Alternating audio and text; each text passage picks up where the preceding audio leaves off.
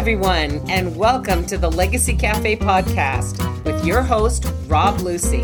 Rob is the author of the book, How Will You Be Remembered? A Guide for Creating and Enjoying Your Legacies Now. So please, grab yourself a cup of coffee and find yourself a seat in the Legacy Cafe. Here's Rob. Thanks, Kathy. Hello, everyone. I'm Rob Lucy, and welcome to the Legacy Cafe podcast. I'm delighted you're here. And, well, let's get something right out of the way. If you've ever thought legacy was just about leaving the money and the real estate to the kids, or think you'll only find out what your legacies are when your eulogist starts speaking, well, we're going to change that view, as my nephew would say, big time.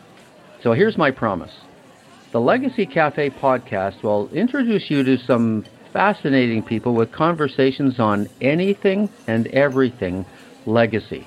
And those conversations will act as catalysts to get your mind spinning a bit with all the legacies you can enjoy at any age, today, and all the benefits that come with them.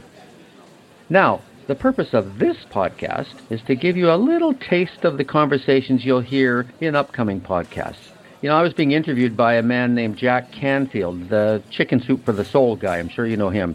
And he said, Rob, why are you trying to change everyone's view of legacy? So I told him this story. I was sitting on a plane and showed a fellow beside me a book I just launched with my father. And it contained the stories of his experiences in World War II as an artilleryman. He was right in the thick of the action. 24 chapters and every one a Spielberg movie.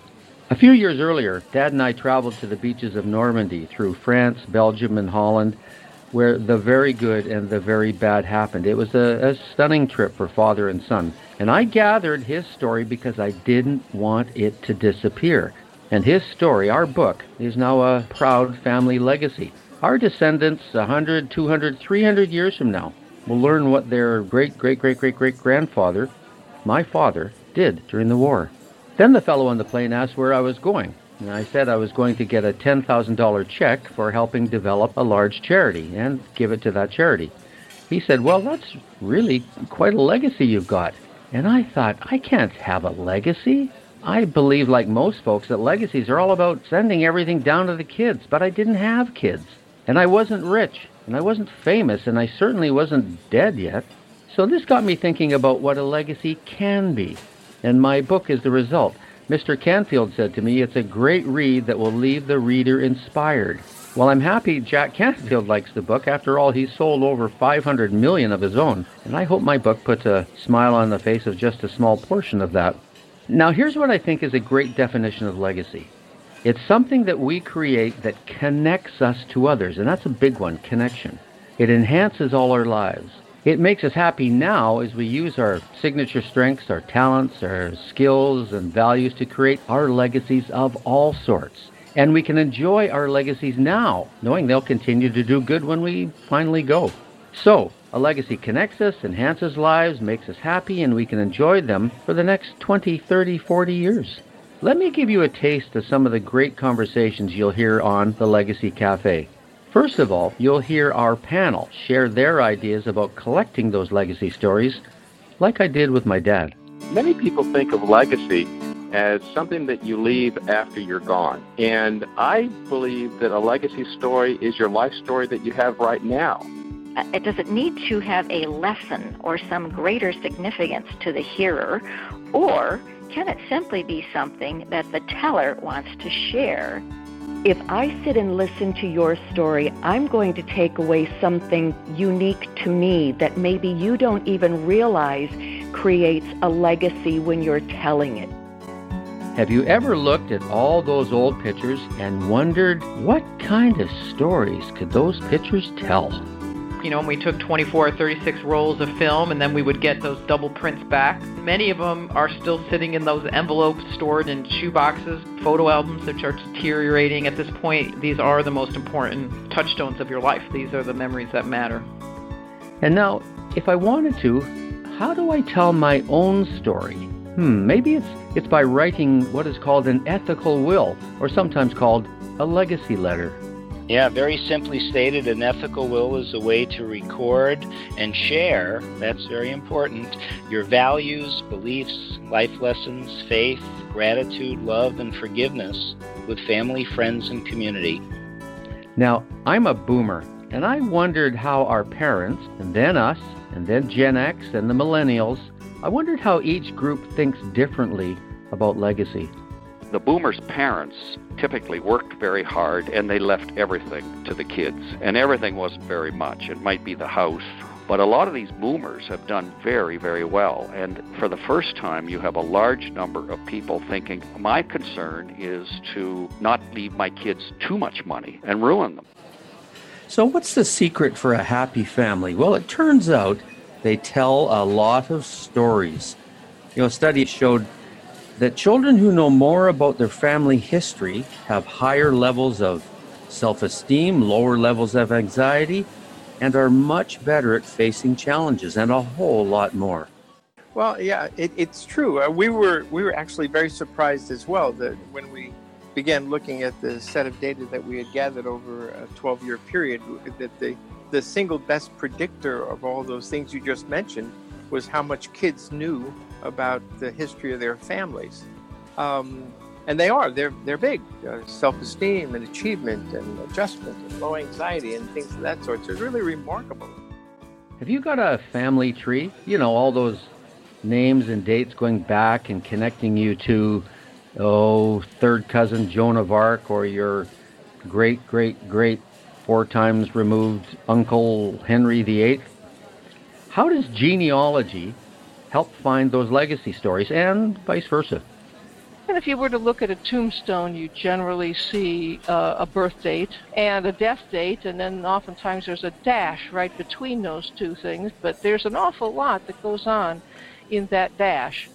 And philanthropy. If I'm a philanthropist, am I automatically a legacy builder? And what if I'm not rich? Can I be a philanthropist without a big fat bank account?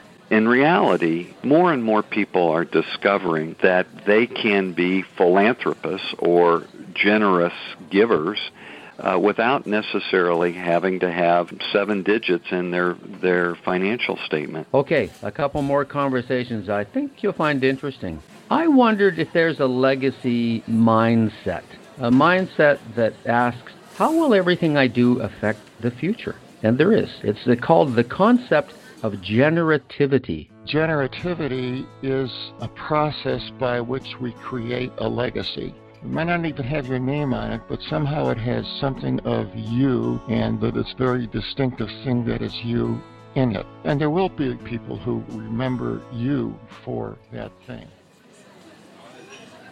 Some say that many of us who are 50 years plus are living a revolution.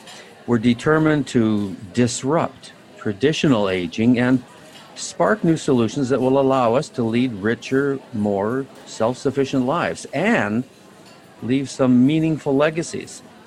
So, will the opportunities of aging outweigh the negatives?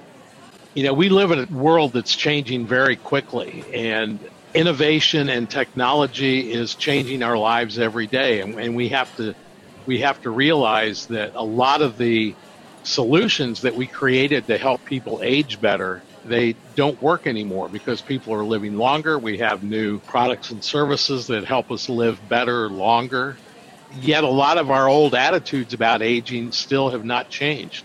And we need to challenge those. We need to change those. And once we do that, we can start sparking new solutions that will help us to live better as we get older. Have you ever been in a towering, magnificent cathedral in Europe, or stood at the bottom of the Great Pyramids? Are they legacies?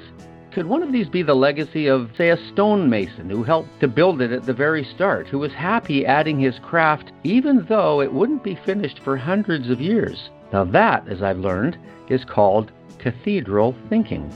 Cathedral thinking is about the long term, but started with things that are enjoyable or meaningful today. Keeping you today doing meaningful tasks that have you tethered to the future. In a recent study, this guest discovered that 82% of us will likely be remembered with the phrase, well, you left a heck of a mess. 94% wanted their legacy to be a life filled with those that love me. 4% said their legacy would be the wealth they created. We did our first study about this, and it was done in partnership with Allianz. And we went into the focus groups and we asked people, how do you want to receive an inheritance? And how do you want to pass your inheritance? And you know what, Rob, nobody wanted to talk about it. It's too uncomfortable a subject. It's, dividing up the loot, it's burying me before our time. Ask people, would you like to leave a legacy? Would you like to receive a legacy? And the floodgates opened. Well, those are a few samples taken from conversations at the Legacy Cafe. And you can enjoy these conversations while driving or walking or just relaxing at home with a cup of Joe or Java or coffee or even a cup of tea.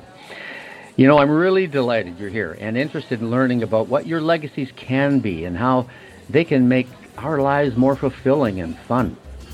Each week, there'll be a new conversation in the cafe, and I don't want you to miss any of them. So there's one thing I highly recommend. Make sure you subscribe so we can let you know each week when a new episode is up. Just go to legacycafe.org. That's legacycafe.org. I'm Rob Lucy. Enjoy the podcasts that are on the Legacy Cafe now and all those that are coming. Thanks for sharing your time with me today in the Legacy Cafe. I'll talk to you again soon.